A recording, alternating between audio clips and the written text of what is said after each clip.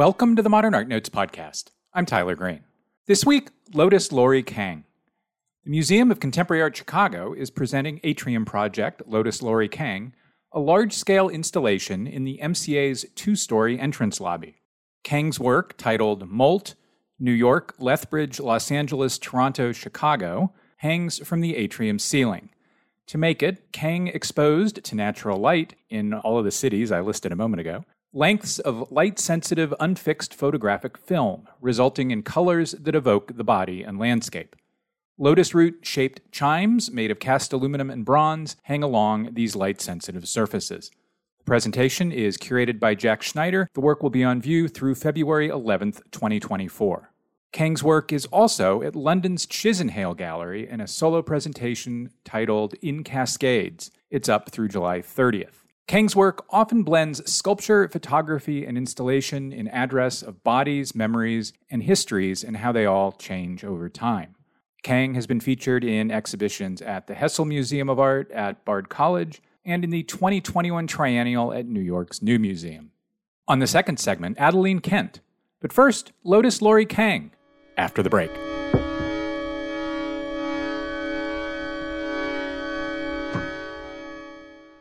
The Museum of Fine Arts Houston presents Impressionist and Post-Impressionist Masterpieces from the Perelman Foundation. See works by outstanding artists such as Cézanne, Degas, Gauguin, Van Gogh, Manet, and Modigliani.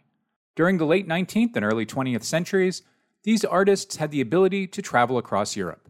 They shared paths, shared ideas, and shaped each other's work. And this exhibition highlights their friendships, their locations, and sites of their work. The show is sponsored by Princeton University Art Museum, the Henry and Rose Perelman Foundation, and the Kinder Foundation. On view through September 17th. Learn more at mfah.org/impressionist.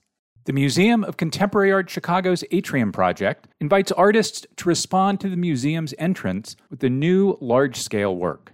In the newest Atrium Project, Lotus Laurie Kang continues her exploration of entropy and continual becoming, exploring the relationship between time, personal history, and cultural knowledge.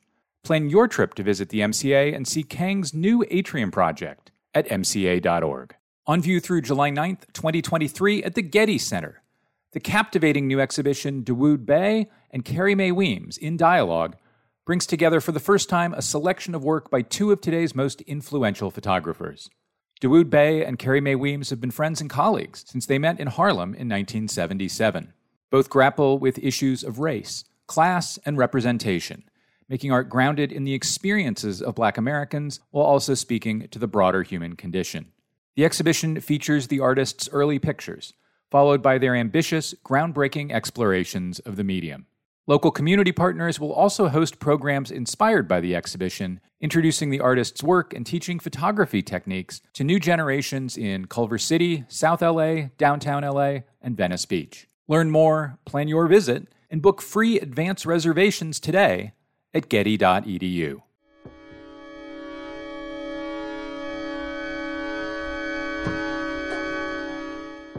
And we're back. Lotus Laurie Kang, welcome to the Modern Art Notes podcast. Thank you for having me. I'd like to start with photograms, which you started making in high school. A photogram is the chemical preservation of a shadow on a piece of paper. The first photographic negatives were photograms. Photograms are the oldest thing in photography, and in many ways, photograms are the opposite of recent works such as Molt at the MCA Chicago, which we'll talk about a little bit.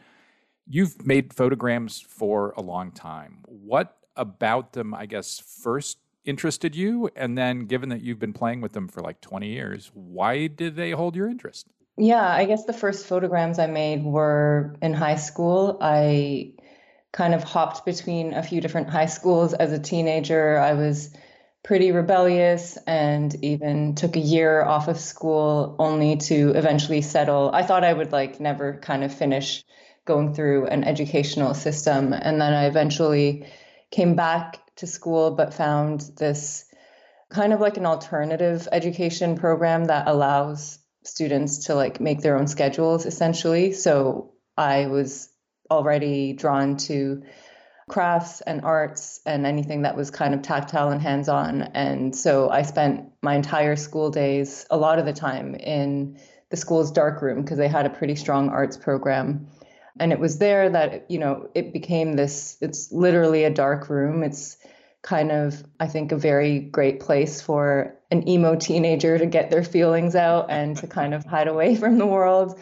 I mean, looking back on it now and thinking about that, my draw to things like photograms or like, indexing an object or indexing the absence of an object or objects, it probably relates to my ongoing kind of alignment with collage as a medium, and collage as a medium that I kind of see as a lens through for all of my work, in a sense, in that it's very much so about non-singularity, about arrangement, and arrangement as a kind of, not as a kind of, someone might think of something that has this kind of provisional quality that can be taken apart as, indecision or a lack of fortitude or something, but I'm actually quite interested in the kind of inherent reiterability that collage either literally offers or points towards.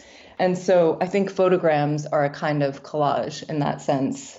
Do you want the stuff represented in your photograms, and I'm talking about the ones you make these days, to be recognizable, or is a certain or occasional illegibility conceptually important? I think it's a mix. If you're referring to photograms like Guts, for example, which is an ongoing body of work that I've been making since maybe 2015, I want to say, which is, it's an ongoing series of work called Guts. They're photograms made in the natural light of whatever studio space I'm in, rather than in a dark room in a traditional sense. So they're not black and white, but they're more tones of brown, sometimes purple, beige, and then I'll add some darkroom chemicals here and there, or other kind of volatile liquids like acid from oranges or this kind of thing, or, the acidic juices of oranges. And I think that whole body of work is really a kind of drawing practice for me. And it's a way for me to kind of index this like what I think of as this ongoing archive of debris in my studio. So, and if the studio is an extension of the artist's body, then it's also an ongoing archive of my own body or the debris around my body. So there's a lot of like scraps of things, scraps from sculptural processes like making silicone and clay.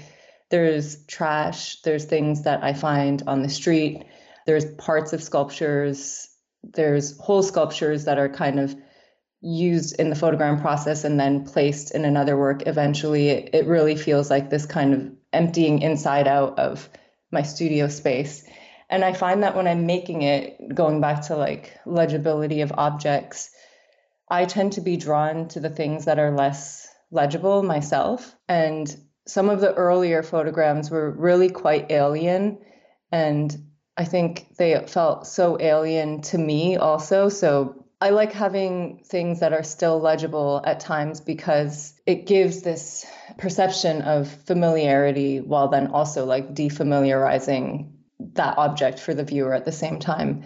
But my tendency is to go for things that are pretty formless and illegible. And usually the things that I add in there that are kind of legible as objects after the photogram is made, I don't usually like it at first. And I feel like it's too obvious or it's too straightforward. But I think it's because this is kind of like an ongoing practice, I think it's interesting to keep the different range of legibilities or readability of objects within this like ongoing series. I'm glad you brought up Guts, because one of the things about that body of work, if we can call it, or if I can call it a body of work, is that whether you intend it or not, and I think you do, stuff appears to be moving. There is a suggestion of things being captured as they are moving across a field, which I think is a little bit related to how, a work such as Molt might move when someone opens a door. We think of photograms as being fixed. Is that movement important to you in general, or not at all, or only in the photograms, or ... Yeah, I think the movement is super important, and especially in something like the photogram works, which are fixed, with that body of work in particular, if I remove the objects and didn't fix it and kind of left the paper forevermore, then over time, the imprints they leave would disappear, which is not uninteresting, but photographic paper is actually quite an incredible technology in terms of like the range of colors, the depth of colors, just the different, what I found is like, when I put metal against the photo paper and if it's hot in my studio in the summer and humid, it creates like this like pinkish purplish hue. So there's like a temperature reaction as well, like a thermal quality. So I'm interested in bringing that out, and definitely with guts, it's less about composing an image than it is more about like trying to image a state of, as the title points to, a state of, like of either metabolization or regurgitation, a transformation, an interior transformation. And so that work, I don't think it's been a long time since I've tried to make a photogram that functions more like an Anna Atkins or something. Yeah, exactly. It's kind of indexing these objects that become something else through that process. Like it's not at all they're not evidence of something more than they are, if anything, they're evidence of movements, I guess, because once those things, this is why it feels like a drawing practice. It's kind of like drawing my studio in a way, and then those things disperse, they get thrown out, they get reused in elsewhere in other objects or installations. Yeah, and movement is definitely important in the more sculptural or spatial works as well, like Molt, as you mentioned, the films, which definitely move as a body creates, as a body moves through space, the air it's cutting through air. So there's this feeling of these things not being still. They aren't still materially, and then they're physically also able to kind of express what they are as materials. Well, let's pivot to talking about Molt and other works of yours which use unfixed film, stuff like celluloid, works where you expose material to light repeatedly without fixing images, just allowing that material to capture and recapture and change, which is in a lot of ways the opposite of a photogram. Photograms fix images, and your works with unfixed film that is, continuously sensitive to light, don't fix images. So I want to understand a little bit about, or I want to try to understand a little bit about where these works with unfixed film come from. And I'm not sure if the right way to begin to understand that is to ask when you became interested in photography, or perhaps when you became uninterested in image-based photography. Yeah, I think that when I eventually went to art school after high school, and even within high school, when I was spending days in the darkroom, I was equally spending days like learning how to make plaster molds of my face and my hand, in that very straightforward way. And so when I did my undergrad, I was taking painting classes all throughout, as I was sculpture classes, textile art classes. So I've always had a very tactile approach to art making and the world. And then I got interested in photography more in undergrad, I think because, I don't know, maybe it's not so interesting a story, but the school that I went to didn't offer much in terms of not necessarily support, but also like a kind of rigor within the painting department or the sculpture department. And then there was this medium of photography, which you kind of had to learn all these rules in order to, print a color image. And, color printing has a lot in common with painting in that you have to learn color theory and learning how to balance an image, learning how to see cool and warm tones and all of these things. And so I got really drawn to the photo department because it offered more kind of rigidity, and you kind of need rigidity in order to have something to push against and kind of experiment with. Whereas when there's no structure at all, I don't know, you kind of need the opposite there. At least that's how I feel. You need a structure to push against or to expand something beyond that structure. So I was really drawn to like these structural kind of components of photography and stayed with it for a while. And my undergrad work was really thinking about like constructed images and not trying to, in that very maybe cliche way of trying to like remove this supposed objectivity of the photographer or the image by very consciously constructing images with my own body or with my body evidenced in some way. And I think that, the way that it just kind of expanded from there. I was still interested in sculpture. I kind of dropped off of painting, but the relationship between sculpture and photography remained really important to me. And I kept a practice going. It was very experimental. After undergrad, I didn't have access to a dark room, so I just started doing things in the space of my studio in natural light. And actually, the way the film started coming into my life was an accident, which I'm sure I'm not the only artist who has ever sent this to you, but all good art is kind of the result of a series of encounters or accidents. And I used to go to this like photo developing place in Toronto where I used to live and kind of ask them like, hey, what do you have that's expired? What do you have that is like off-cut, or, kind of collect the debris of their industrially sized photo papers. And so they would call me and be like, hey, we have this, you can come pick it up. And one day they called me and said, hey, we found an entire roll of photo paper that's unexposed, still in the black bag, but it's completely expired. Do you want it? And I was like, yeah, I'll be there. And I picked it up. It was much heavier than photo paper. And so I kind of immediately knew it was something else. And I brought it back to my studio, opened it up, and it was this very wet looking, vinyl-y looking, dark purple, brownish, reddish material that's double-sided and kind of differently toned and textured on each side. And I was like, what the fuck is this?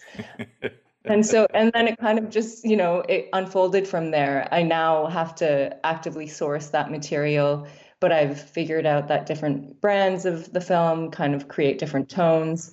Yeah, that's that origin story of the film. Was that Toronto Imageworks?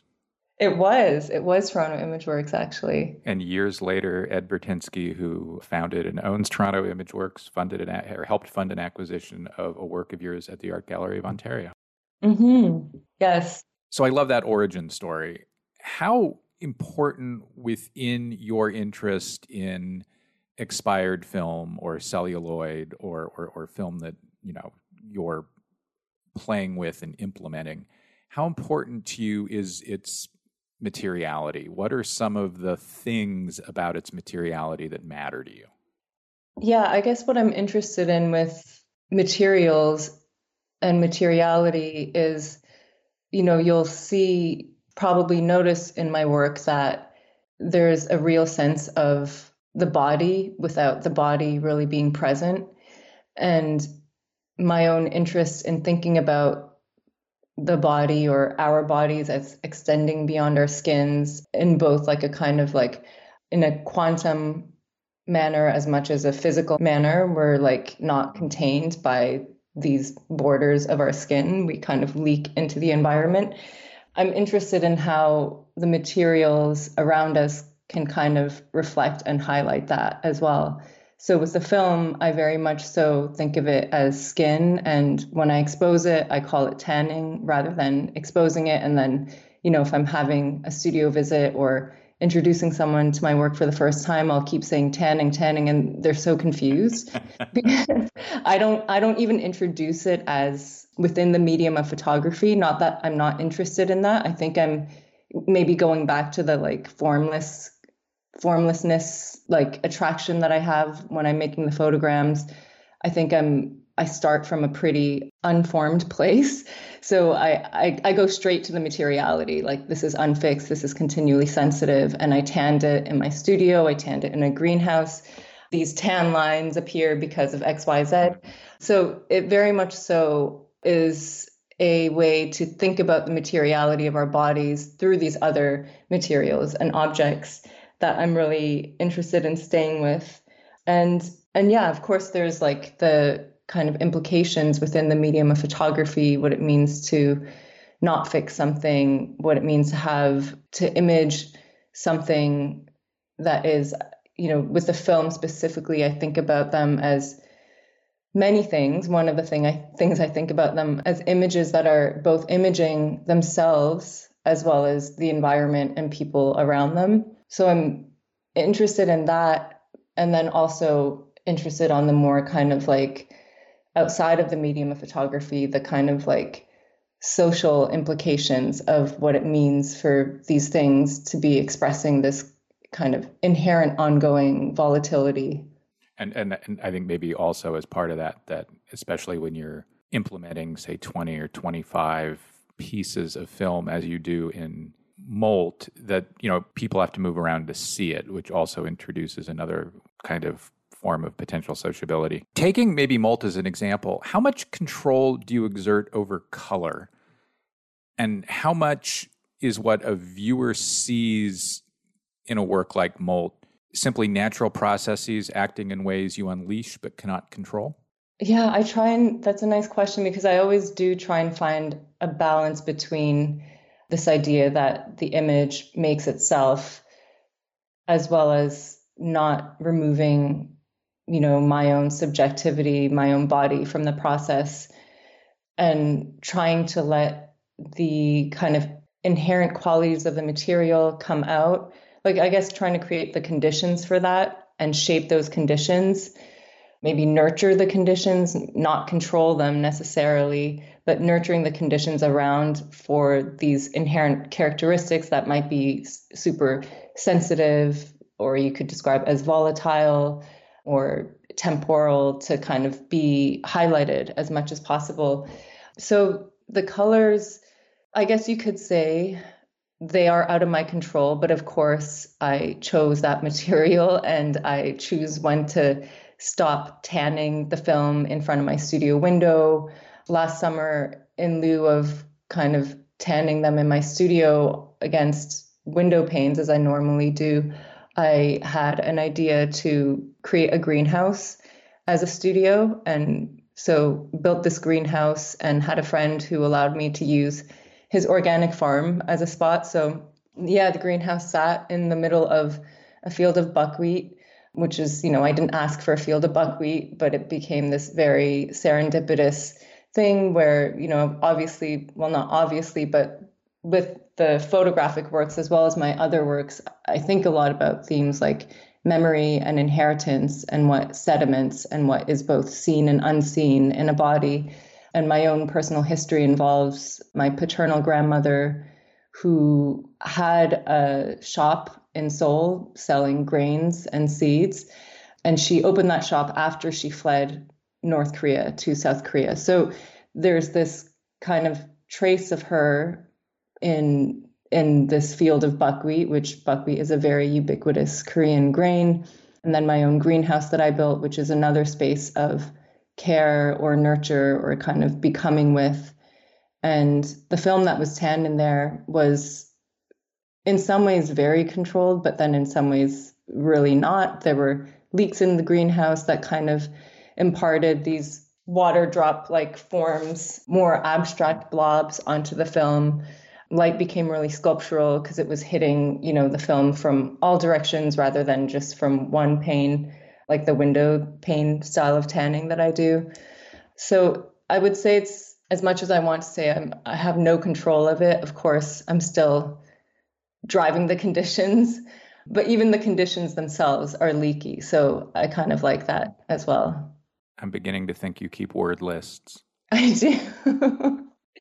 I do. Why do you keep word lists? I guess they're kind of, it's more of a note in my phone that is title ideas, but it's essentially a word list.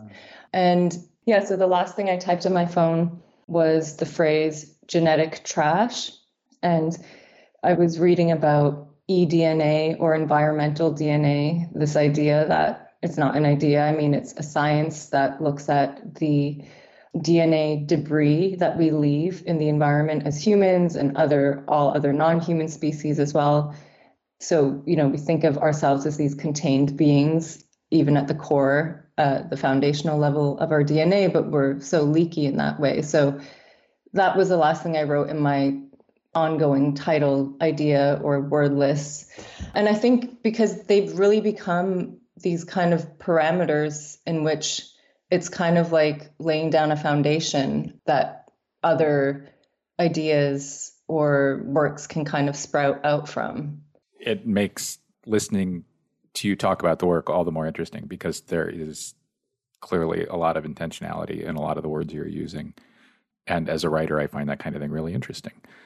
Are you interested in the possibility that a viewer might find within a work like Molt recognizable stuff, especially recognizable stuff from art history, like a horizon line or the suggestion of a sunset or reflection or a grid from a window support? Yeah, I am. And I'm always amazed when I see that, However, I never want to direct that. A lot of the newer tanned film works do have a very kind of horizon line quality to them. As much as they look like, I don't know if you've ever seen certain kind of DNA sequencing diagrams, but they're these striated, colorful patterns that I have no idea how to read, but I've always found them fascinating. So they point both to this kind of exterior landscape as well as these interior landscapes, which I'm interested in. And then the ones that kind of index my windows or even the ones tanned in the greenhouse, you can see like the slightest diagonal line where the structure of the greenhouse, the roof imprinted itself onto the film as well. So I think, let me interrupt for a quick second. I think you can see that diagonal line in at least one or two of the panels, if that's the right word, in Molt. Yeah, you can see that diagonal line. And, a viewer won't be like, well, that's a greenhouse, which I love, that the things that we carry aren't always legible or traceable in a clear narrative way. And as that work changes at the MCA, it's a duration of almost a year. I have no idea how much it will or won't change. Those traces may disappear, but they're still held at a more material quantum level by the film. So I'm interested in that kind of appearance and disappearance and legibility and illegibility. And I do also, I don't know, I guess it's just my personality, but I have a desire to resist guiding a viewer there to say, this is my studio window, because then they're like, oh, okay, I see an image of the studio, got it. And because of my interest in materiality and embodiment over representation and imagery, I think it's more interesting to kind of let a viewer find that for themselves. However, I will say that right now I'm in the process of, I say that, outward facingly, but in my mind, I have all these short names for certain pieces of film. And so I'm in the process of installing a new installation at Chisenhall Gallery in London.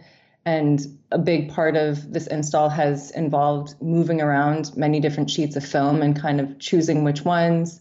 I archived all the film that I've tanned and have short names for where they were tanned, how long they were. And so we've been moving things around, and I keep, for some reason, me and the curator have come up with nicknames that, she keeps calling them all he, and she's like, we should move him. And I'm like, what's going on? And then she'll be like, let's move this one. She's like, which one? I'm like, the Rothko.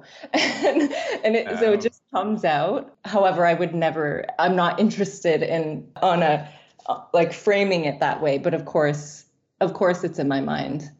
There are a couple of elements of a couple of your works I've even thought of as Norman Zamet's. So one can go from the super famous to the more regionally known.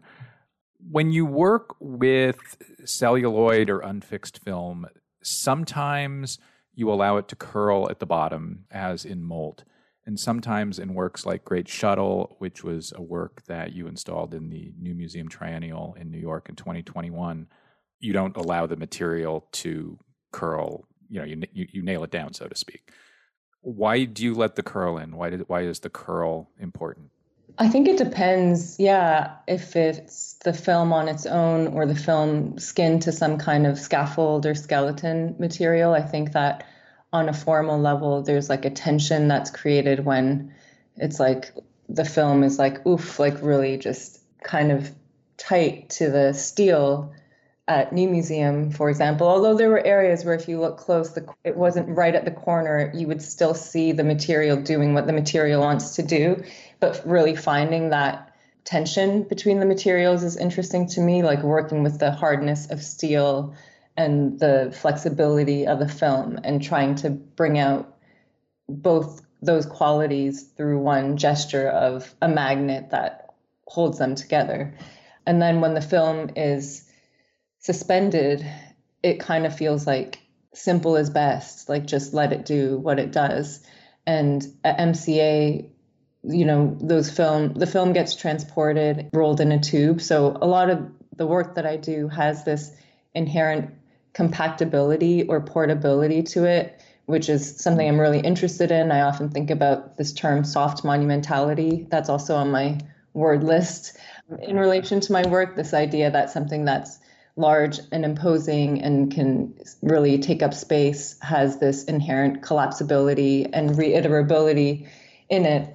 But the works at MCA were transported in these tubes. And so, the longer they sit in a tube, the more this kind of curl is encouraged. And me and the curator were wondering if we should try and relax the curl.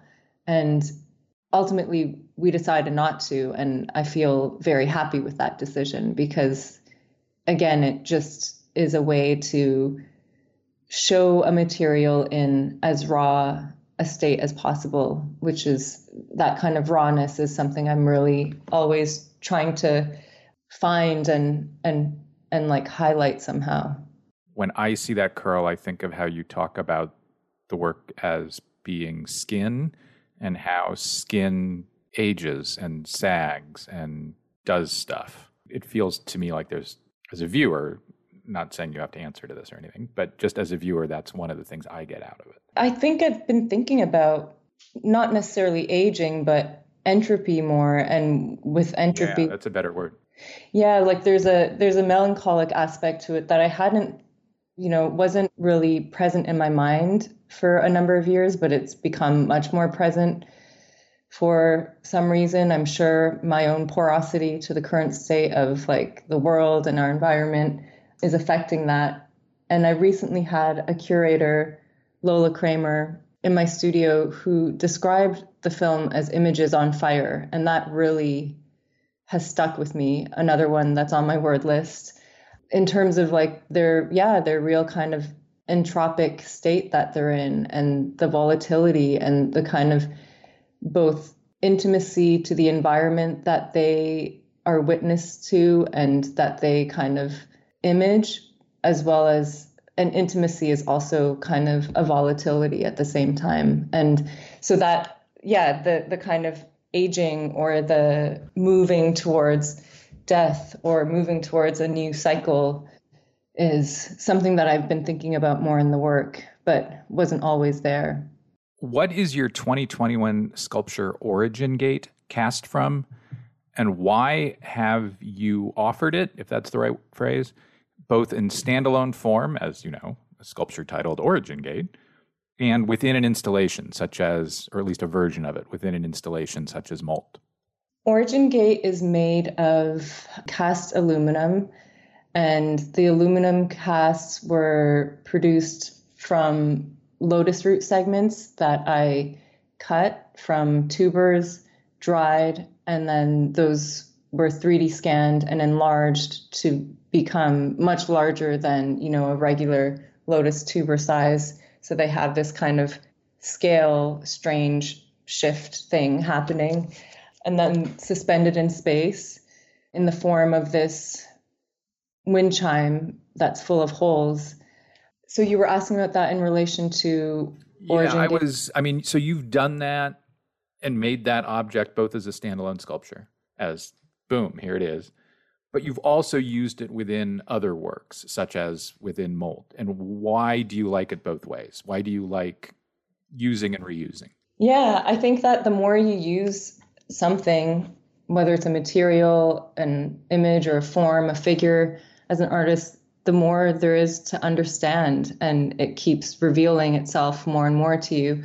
My initial interest in the lotus root was through, having a history of eating it a lot as a child. So my own resistance to kind of convey clear-cut picture of my own body or my own identity, and resisting representation, essentially, or complicating ideas of representation, things like foods that I was familiar with, that I had metabolized and digested and transformed in my body numerous times growing up, became free-for-alls for me to use in the studio as like another tool.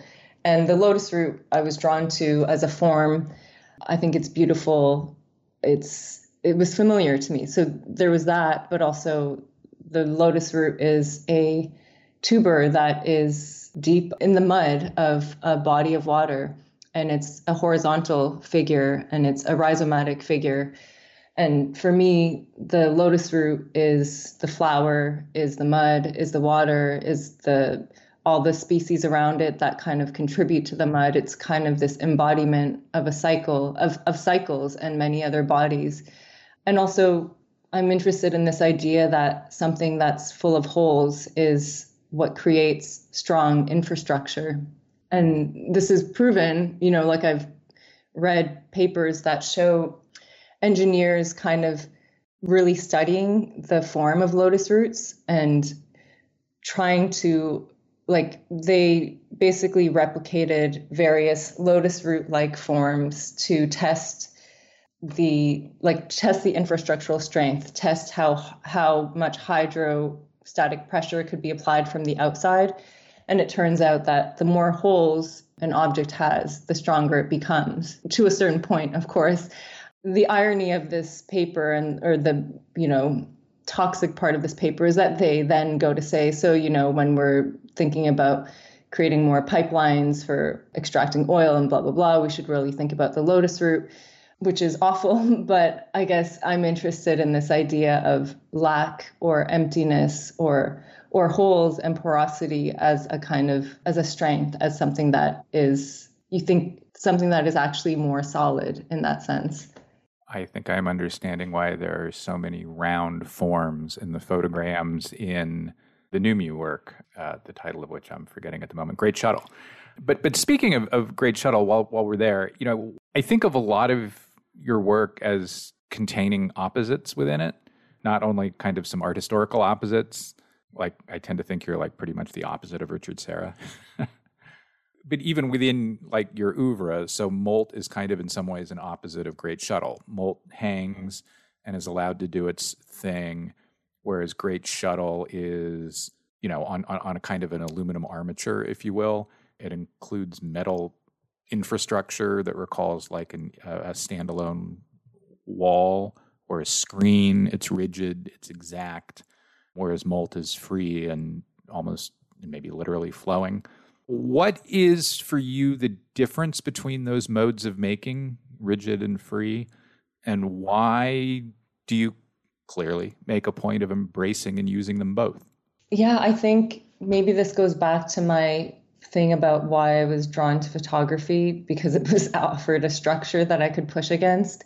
I think the more something is rigid, the more, at least on a, artistic, formal, material maker level, the more you can kind of convey a sense of like a freedom with it, or a kind of pushing against that, and vice versa. So in some ways, yes, there are many opposites in my work, but I think that those opposites often dissolve into and out of each other, whether they're binaries of inside and outside, front and back, hard and soft, like very simple, very kind of foundational binaries. And I think too that to move between works that feel more kind of rigid and structured and works that feel more scattered and loose is a way for me to really think about this continual loop or a cycle that's always in a state of kind of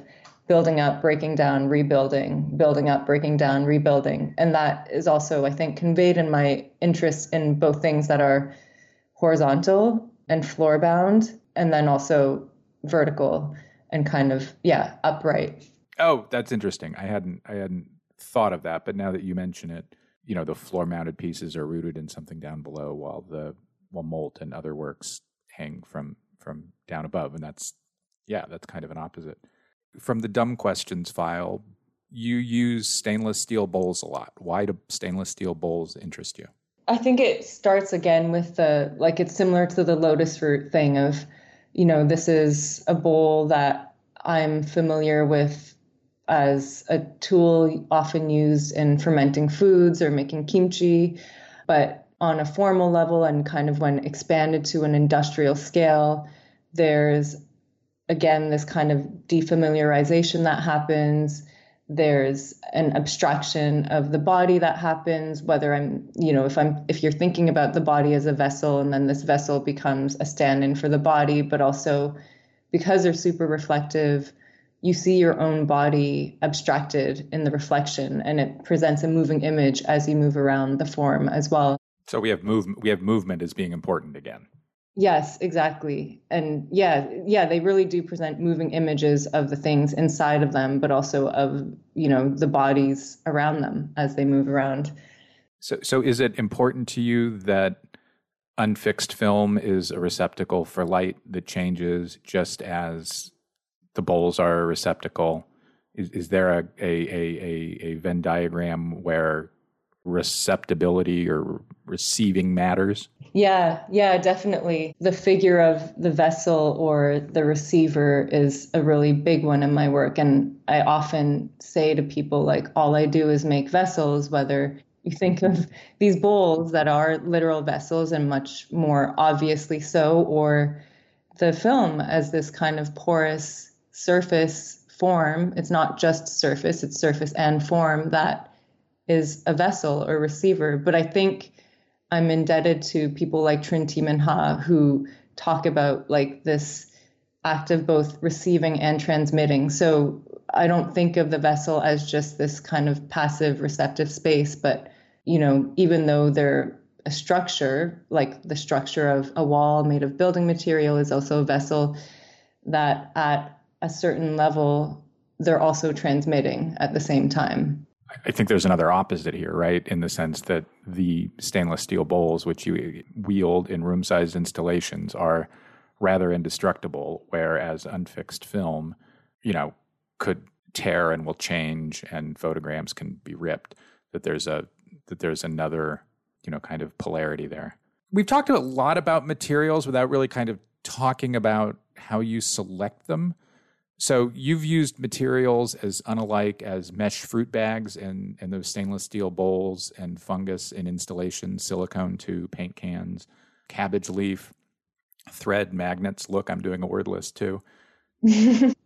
all kinds of stuff. And you've wielded it all with a kind of post-minimal elegance that's really visually and almost sensually attractive.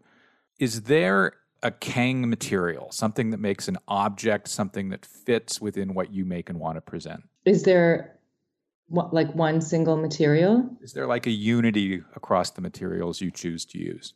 Yeah, I feel like I've been asked this kind of thing before, and I feel like my answer feels dumb, but all I can say is it's just attraction. And I think actually the smarter thing I've learned to say, or the more kind of with time, what I'm understanding is that art is always ahead of you as an artist. The work is always ahead of you.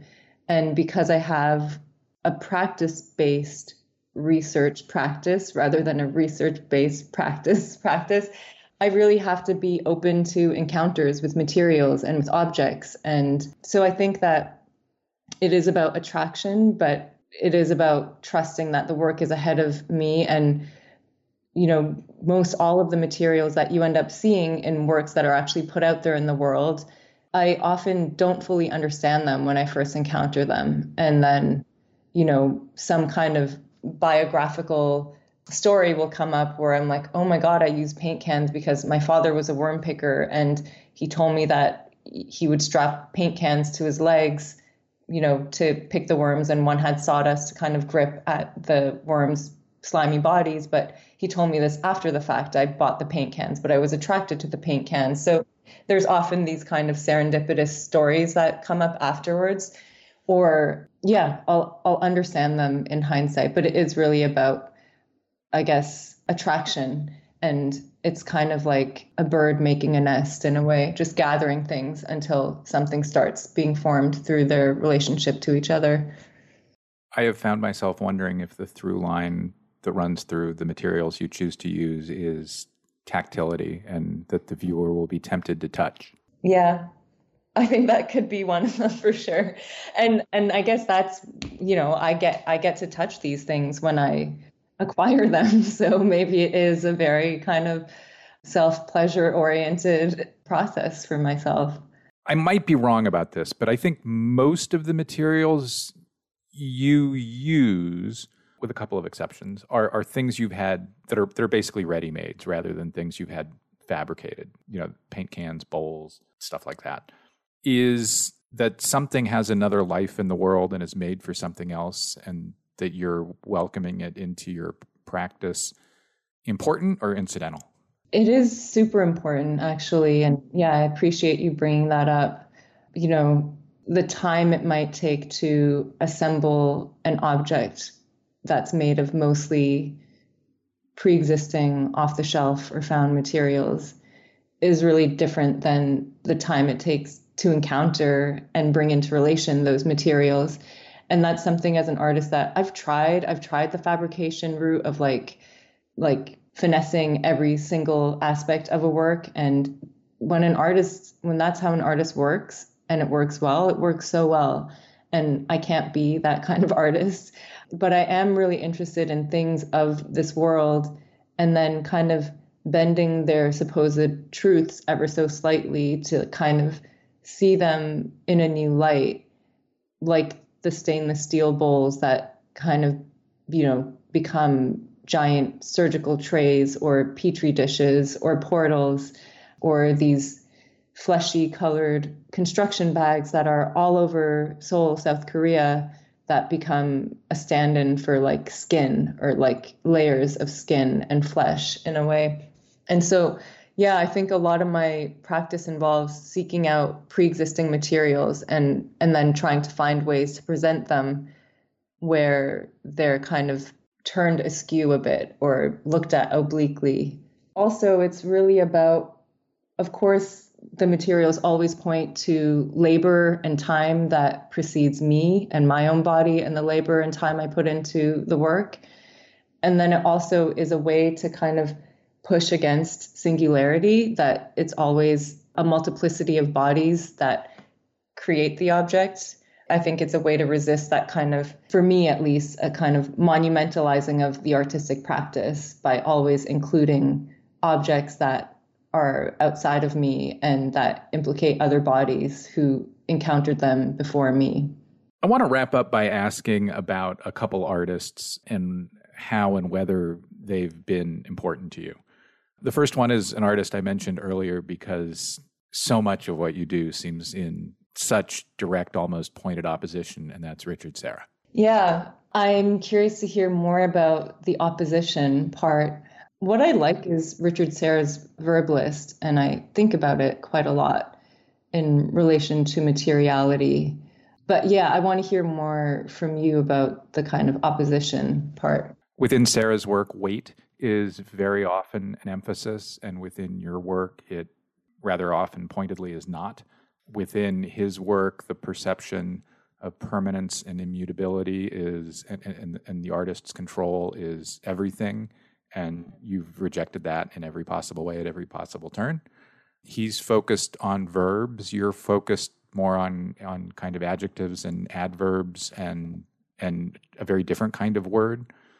You're interested in color. We didn't talk a lot about color, but man, there is a lot of color in your work. I mean, Richard Serra must be allergic to color.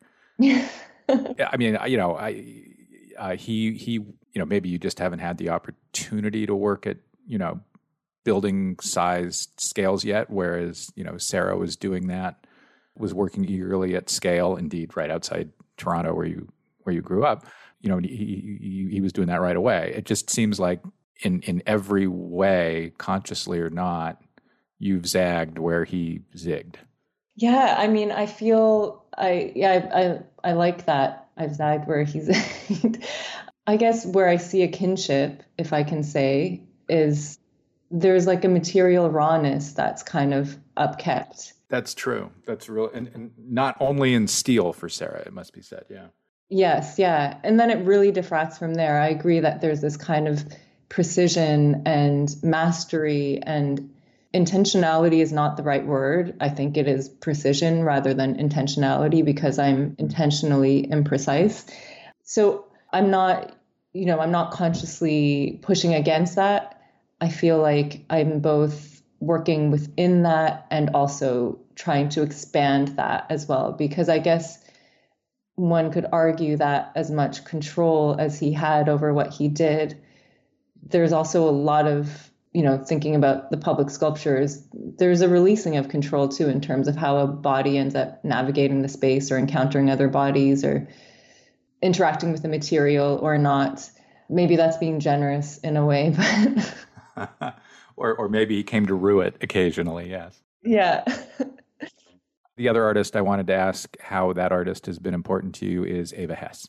Okay, before Eva Hesse, maybe I can bring up somebody who is maybe within the conversation of Richard Serra. Yeah, please. I find more kinship with is Charlotte Pozanenske, who also, worked with these low materials, the way that I often like to work with some lower, off-the-shelf, highly reproducible materials.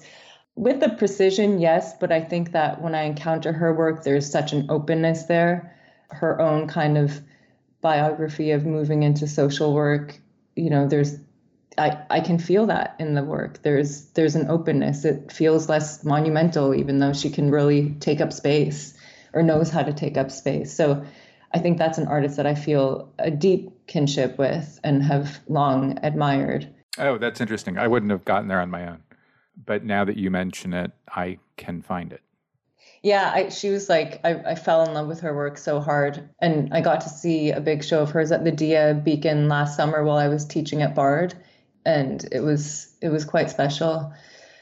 And then as far as Eva Hesse goes, yeah, she's also an artist that, like so many artists, I love very, very much. And while the Guggenheim had her show up, and it was the first thing that I ran to see, because I think it was the last weekend or something. And it was the most of her work I've seen in one kind of go, really, even though it was mostly that one large work. But I only wish that we got to see what she would have done next, how that interest in these volatile materials would have continued to evolve. Lotus Laurie Kang, thanks very much. Thank you so much.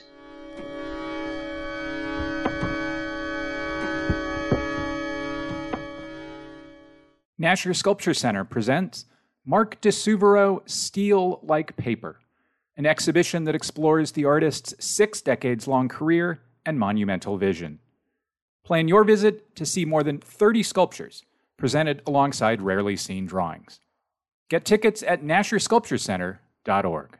Experience the collision and circulation of cultures through Griselda Rosas's collection of textile drawings and sculptural installations. The San Diego, Tijuana-based artist incorporates natural pigments and collage with adopted embroidery skill and inventive imagery to explore themes of inheritance and intergenerational knowledge. Now through August 2023, see Rosas's first solo museum exhibition at the recently expanded Museum of Contemporary Art San Diego La Jolla campus. Plan your visit to the Museum of Contemporary Art San Diego by going to mcasd.org. Robert Motherwell Pure Painting at the Modern Art Museum of Fort Worth is the first exhibition in more than a quarter century to examine the work of Robert Motherwell, a major figure who shaped post-war art. Offering new insights into his evolution as an artist and his impact on modernism, The exhibition is organized by guest curator Susan Davidson and features a selection of 56 visually compelling works from throughout the artist's career, including 12 paintings from the Moderns collection. Although Motherwell was equally proficient as a collagist, printmaker, and draftsman, it is Motherwell's expansive sense of painting that this retrospective explores. Beginning with the abstracted, figurative works that dominated Motherwell's first decade of painting as he emerged in the New York art world of the early 1940s, the exhibition highlights the depth of his 50-year career. Robert Motherwell Pure Painting at the Modern Art Museum of Fort Worth from June 4th to September 17th.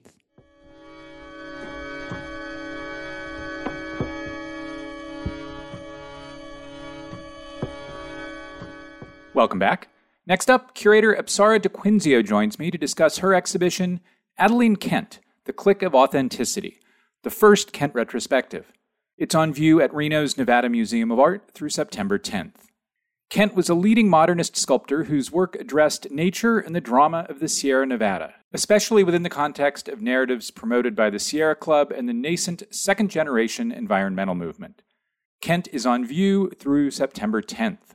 The show's fine catalog was published by Rizzoli Electa. Amazon and Bookshop offer it for about $45 to $60. Apsara DiQuinzio, welcome to the Modern Art Notes podcast. Thank you so much for having me. Adaline Kent grew up in a prominent and liberal California family, and Kent herself attached herself to the stories the Sierra Club, which liked to believe it was a good liberal organization, told about the construction of the West within the American project. So before we get into Kent's work, what part of her biography and background is relevant to really what she does as an artist? Well, she grew up in the shadow of Mount Tamalpais, and in the book we have a picture of their old family home, which is really nestled at the base of the mountain. And her family is an early conservationist family, early environmentalist family. And that love for the environment and specifically her own geographic situation, I think really informs her work and inspires a lot of what she did. In addition to her excursions into the High Sierra Mountains throughout California, the Sierra Nevada mountain range, and then also other mountain ranges in Nevada and California. So she really was an explorer and an adventurer and an admirer of the natural world. Living in the shadow of Mount Tam and family connections introduce Kent to kind of the California nature cult. And to be fair, her family was absolutely a part of the European-American California nature cult of the time. So how will her interest in nature constructs and narratives inform the work which she kind of begins her career in the 20s and 30s? Yeah, well, it's interesting. It develops over time. So when she begins, she's making very naturalistic, representational work of animals. And so I think that love for the environment is witnessed in all of the animals that she is sculpting. And then women and children. But she's doing it in a very different way than, the classical representation, although I would describe them as classical. But they're not as exoticized in any way. The women are mostly athletic. And then over time, and it specifically starts in 1940, and we can talk about, the reasons why it happens then. By 1945, her work is largely abstract. And so she and her husband often went to the High Sierra during the summer months, but then they were also avid skiers. And so their experiences in the High Sierra became filtered into her work. And they collected a lot of objects and took photographs and films there. And then those images and films were used as resource material later on in her work.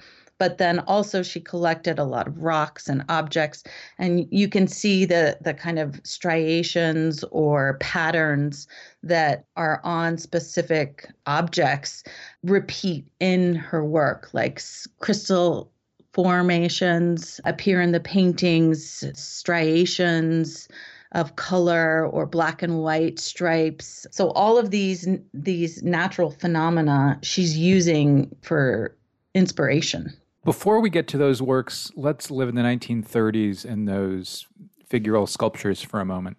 Two things about them are quite striking. They are made of the earth, they're terracotta, and they're quite small. Why terracotta, which I think will become a material familiar to Californians from maybe, the post-war building boom more than anything else? But why was she interested in terracotta? And then why was she so interested in these kind of, vaguely retro-modernist figures?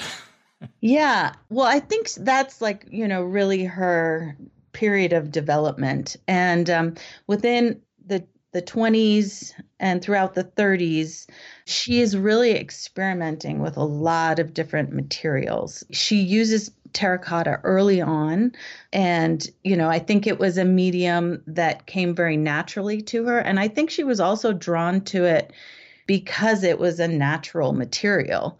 She made a self-portrait of herself, one self-portrait that we know of throughout her career, and she made that self-portrait in terracotta. And you also see her in that work treating the surface, the material surface of the work as if it was stone, so that it looks aged and stone-like. It's not a smooth surface. So I think she is in that early period really stretching herself and exploring the material possibilities of a diverse range of media, including bronze, different types of stone, granite, travertine, ebony, aluminum. In that first gallery of the exhibition, that is what I think is really striking, is how she is really exploring sculpture and carving and casting in a lot of different media. As you mentioned a moment ago, in the mid-1940s, she rather suddenly, I think, shifts gears.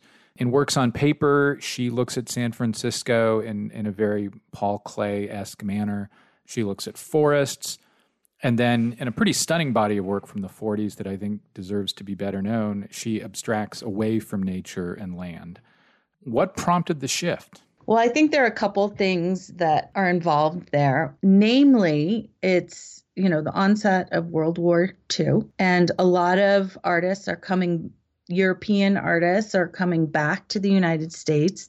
And some of those are Stanley Hayter and Helen Phillips, Helen Phillips was a longtime friend of Adaline Kent. They went to SFAI together. And then Charles Howard and Madge Knight. And they are stationed in the Bay Area. And Charles and Madge take up studios right down the street from Adaline Kent and Robert Howard's studios. And they're all very close to SFAI, blocks away. SFAI being the San Francisco Art Institute. San Francisco Art Institute, which was then known as the California School of Fine Arts. And their home, Adaline and Robert's home, was literally around the corner from the building.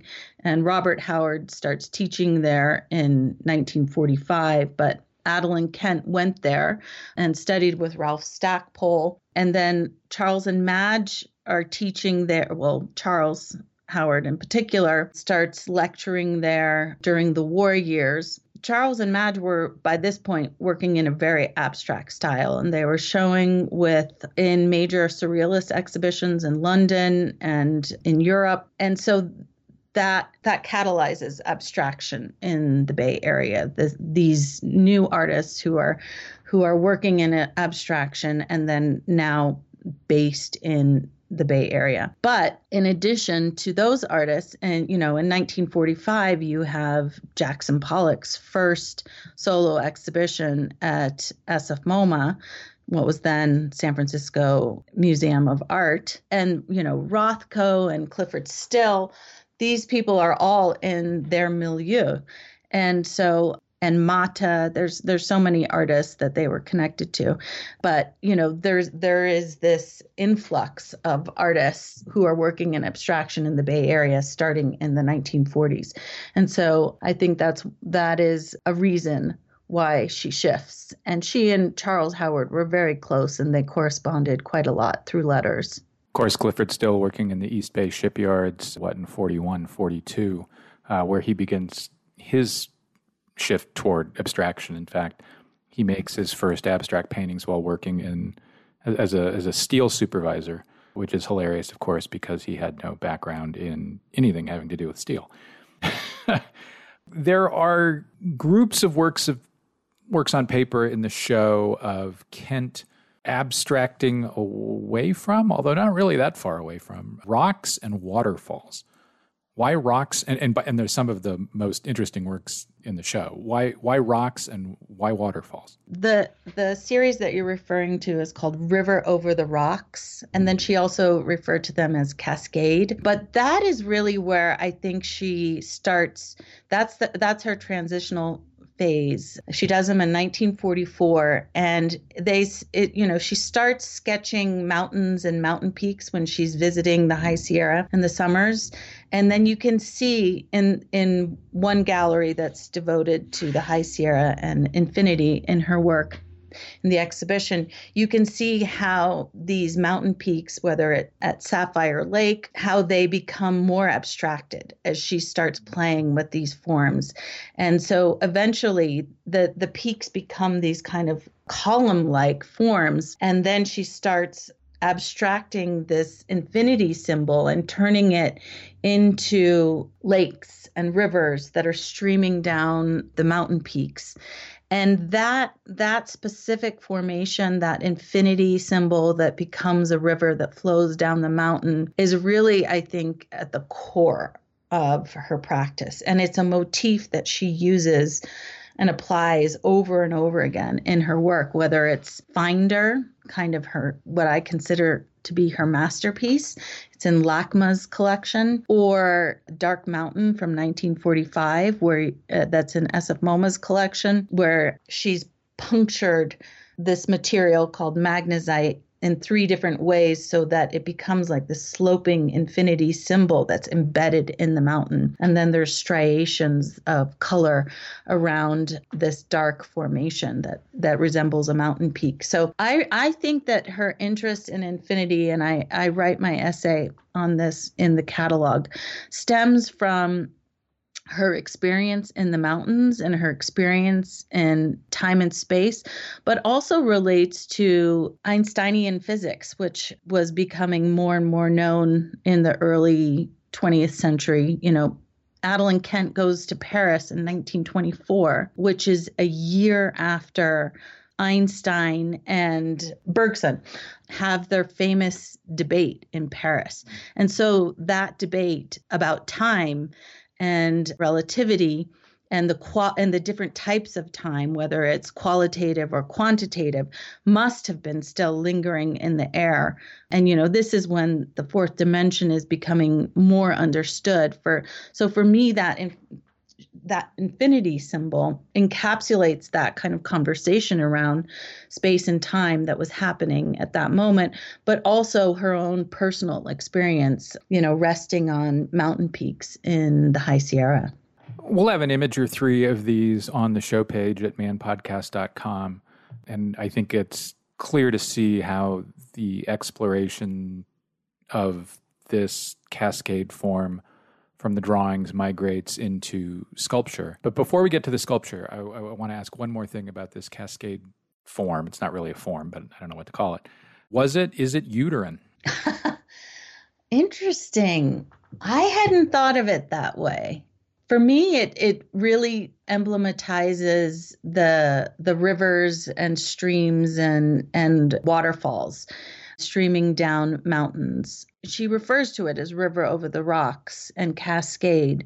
But yeah, I can see that formation in the symbol. Possibly. I think it's also kind of like ski slopes and, all these sort of natural elements that she's encountering in the mountains. She didn't really reference the body too much in her work, except for in the earlier figurative sculptures. So it's possible. Yeah. Yeah, she's not. I couldn't possibly disagree with that, unless, of course, one thinks those are uterine forms. The sculptures she begins making in around 1945, Dark Mountain, and the works that come after, they're an interesting range of things at once. They're a little bit biomorphic, but as soon as you think they're biomorphic, you find a right angle. they're a little bit Hepworth and more, but I can't get a lot more specific than that.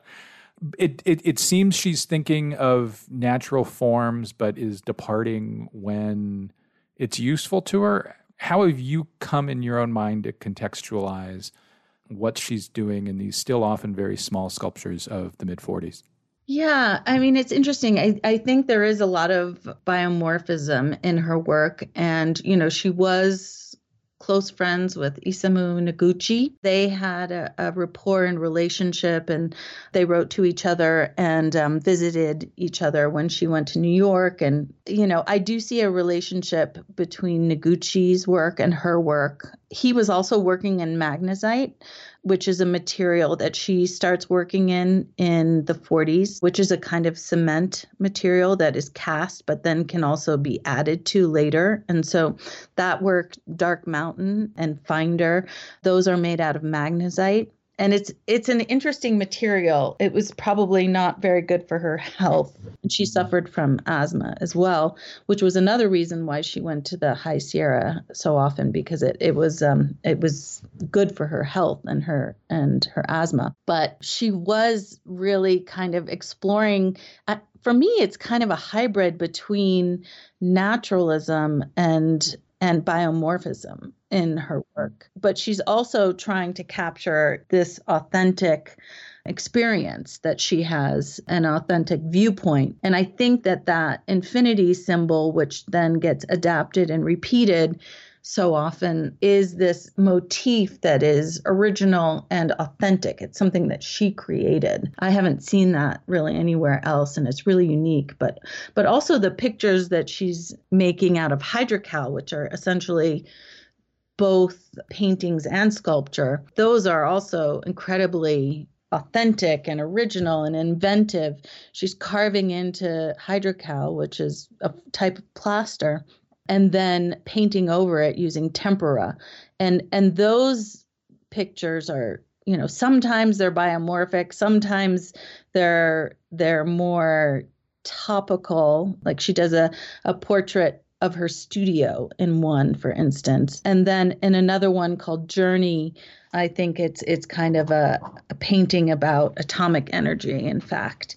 And so there are specific themes and subjects that she ends up exploring, and she's really kind of adapting her style.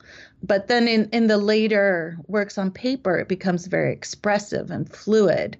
I kind of liken that to Mata and the Dinatin movement as well. So there's a lot actually going on in her work, and she's shifting her style throughout. Even as she's shifting, there is still, there's still an eagerness to paint sculpture, to incise lines in sculpture. I mean, there is some continuity there. You mentioned Journey by Moon. I think it's a 1951-ish. Sculpture that you mentioned may reference atomic energy and forms. There's also an untitled work from around 1954, which seems to suggest, that might be putting it too strongly, that recalls, anyway, a mushroom cloud. What do we know about her interest in the atomic and nuclear moment? She doesn't really write about it too much. So there's a hydrocal painting called Journey, and then there's also a sculpture called Journey by the Moon. Yeah, sorry. So those are two different things. I was referencing the hydrocal painting because you see this little scientist in the lower corner of this painting, kind of hunched over his desk, and I think that it's reproduced in the catalog. And then you have these sharp angles that crisscross across each other. And then you see this on the upper left corner, you see this train track going off into the distance with what looks like almost a mushroom cloud. And so that specific painting makes me think that she is thinking about atomic energy. But again, I think she was paying attention to science. Many of the Dinatin artists were thinking about science and the fourth dimension in their work. And she was very close friends with all of the Dinatin artists, Lee Mulliken, Wolfgang Paulin, and Gordon Onslow Ford. Although she didn't consider herself a Dinatin artist, but she was most certainly within that milieu. And so I think that specific work journey ties her to it very specifically. In the last years of her career, she returns to terracotta with great enthusiasm and with forms by the mid-50s that, are not like the biomorphic forms of the mid-40s. They are more elongated. I wrote in my notes castle in the sky, even though I don't think they look a lot like castles. What was informing these later works, and where did this increased interest in kind of a certain elongated verticality come from? Yeah, that's interesting that you say castle in the sky, because they were actually inspired by an experience, a traveling trip that she took to the Mediterranean. And they visited the Citadel in Cairo specifically. It's in the Mokattam Hills outside of Cairo, which is the highest point in the landscape. And so it literally is a kind of citadel, a castle in the sky.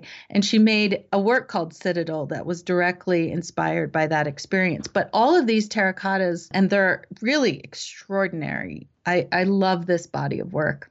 She made out of terracotta, and after she returned from that trip, she went to Italy, she went to Greece, she went to Egypt, and, she was really inspired by ancient forms of all kinds. And she really wanted her work to have a kind of timeless quality that she identified with these ancient forms. So she made this entire body of work that was inspired by all these antiquities that she came across. For instance, there's a work called Ear of Dionysus, which was made directly inspired by the Ear of Dionysus in Sicily, which is a tomb. And so she's connecting the dots here. There's also a work called To an Ancient God, which almost looks like an amalgamation between three different Egyptian gods in this kind of right angle that appears at the top. It's Seth, it's Anubis, and there's one other that I was thinking it also recalled. So she is referring to these forms in kind of specific ways too. And then she also was commissioned by the Ahwahnee Hotel to make lamps. The Ahwahnee is the Grand Lodge in Yosemite Valley. Exactly. And her husband, Robert Howard, made a mural in the early 1920s, I believe, that was in the room. And then her entire family was involved with designing elements of the Ahwahnee Hotel in different ways, specifically the Howards.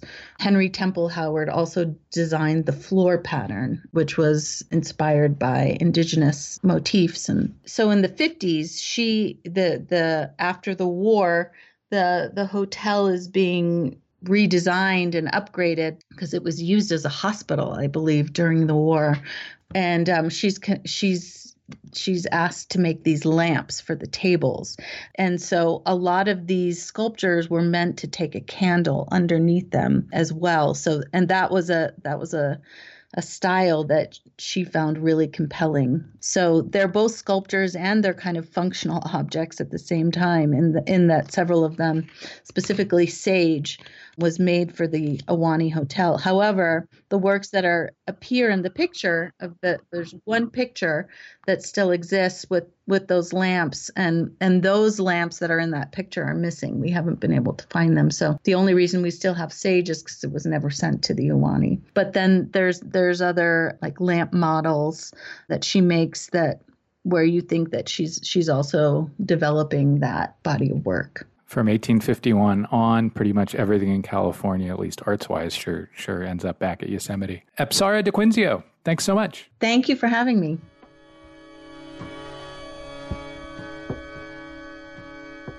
That's all for this week's show. The Modern Art Notes podcast is edited by Wilson Butterworth. Special thanks to Steve Roden, who created the sound for the program. The Modern Art Notes podcast is released under a Creative Commons license. Please visit Modern Art Notes for more information. Thanks for listening.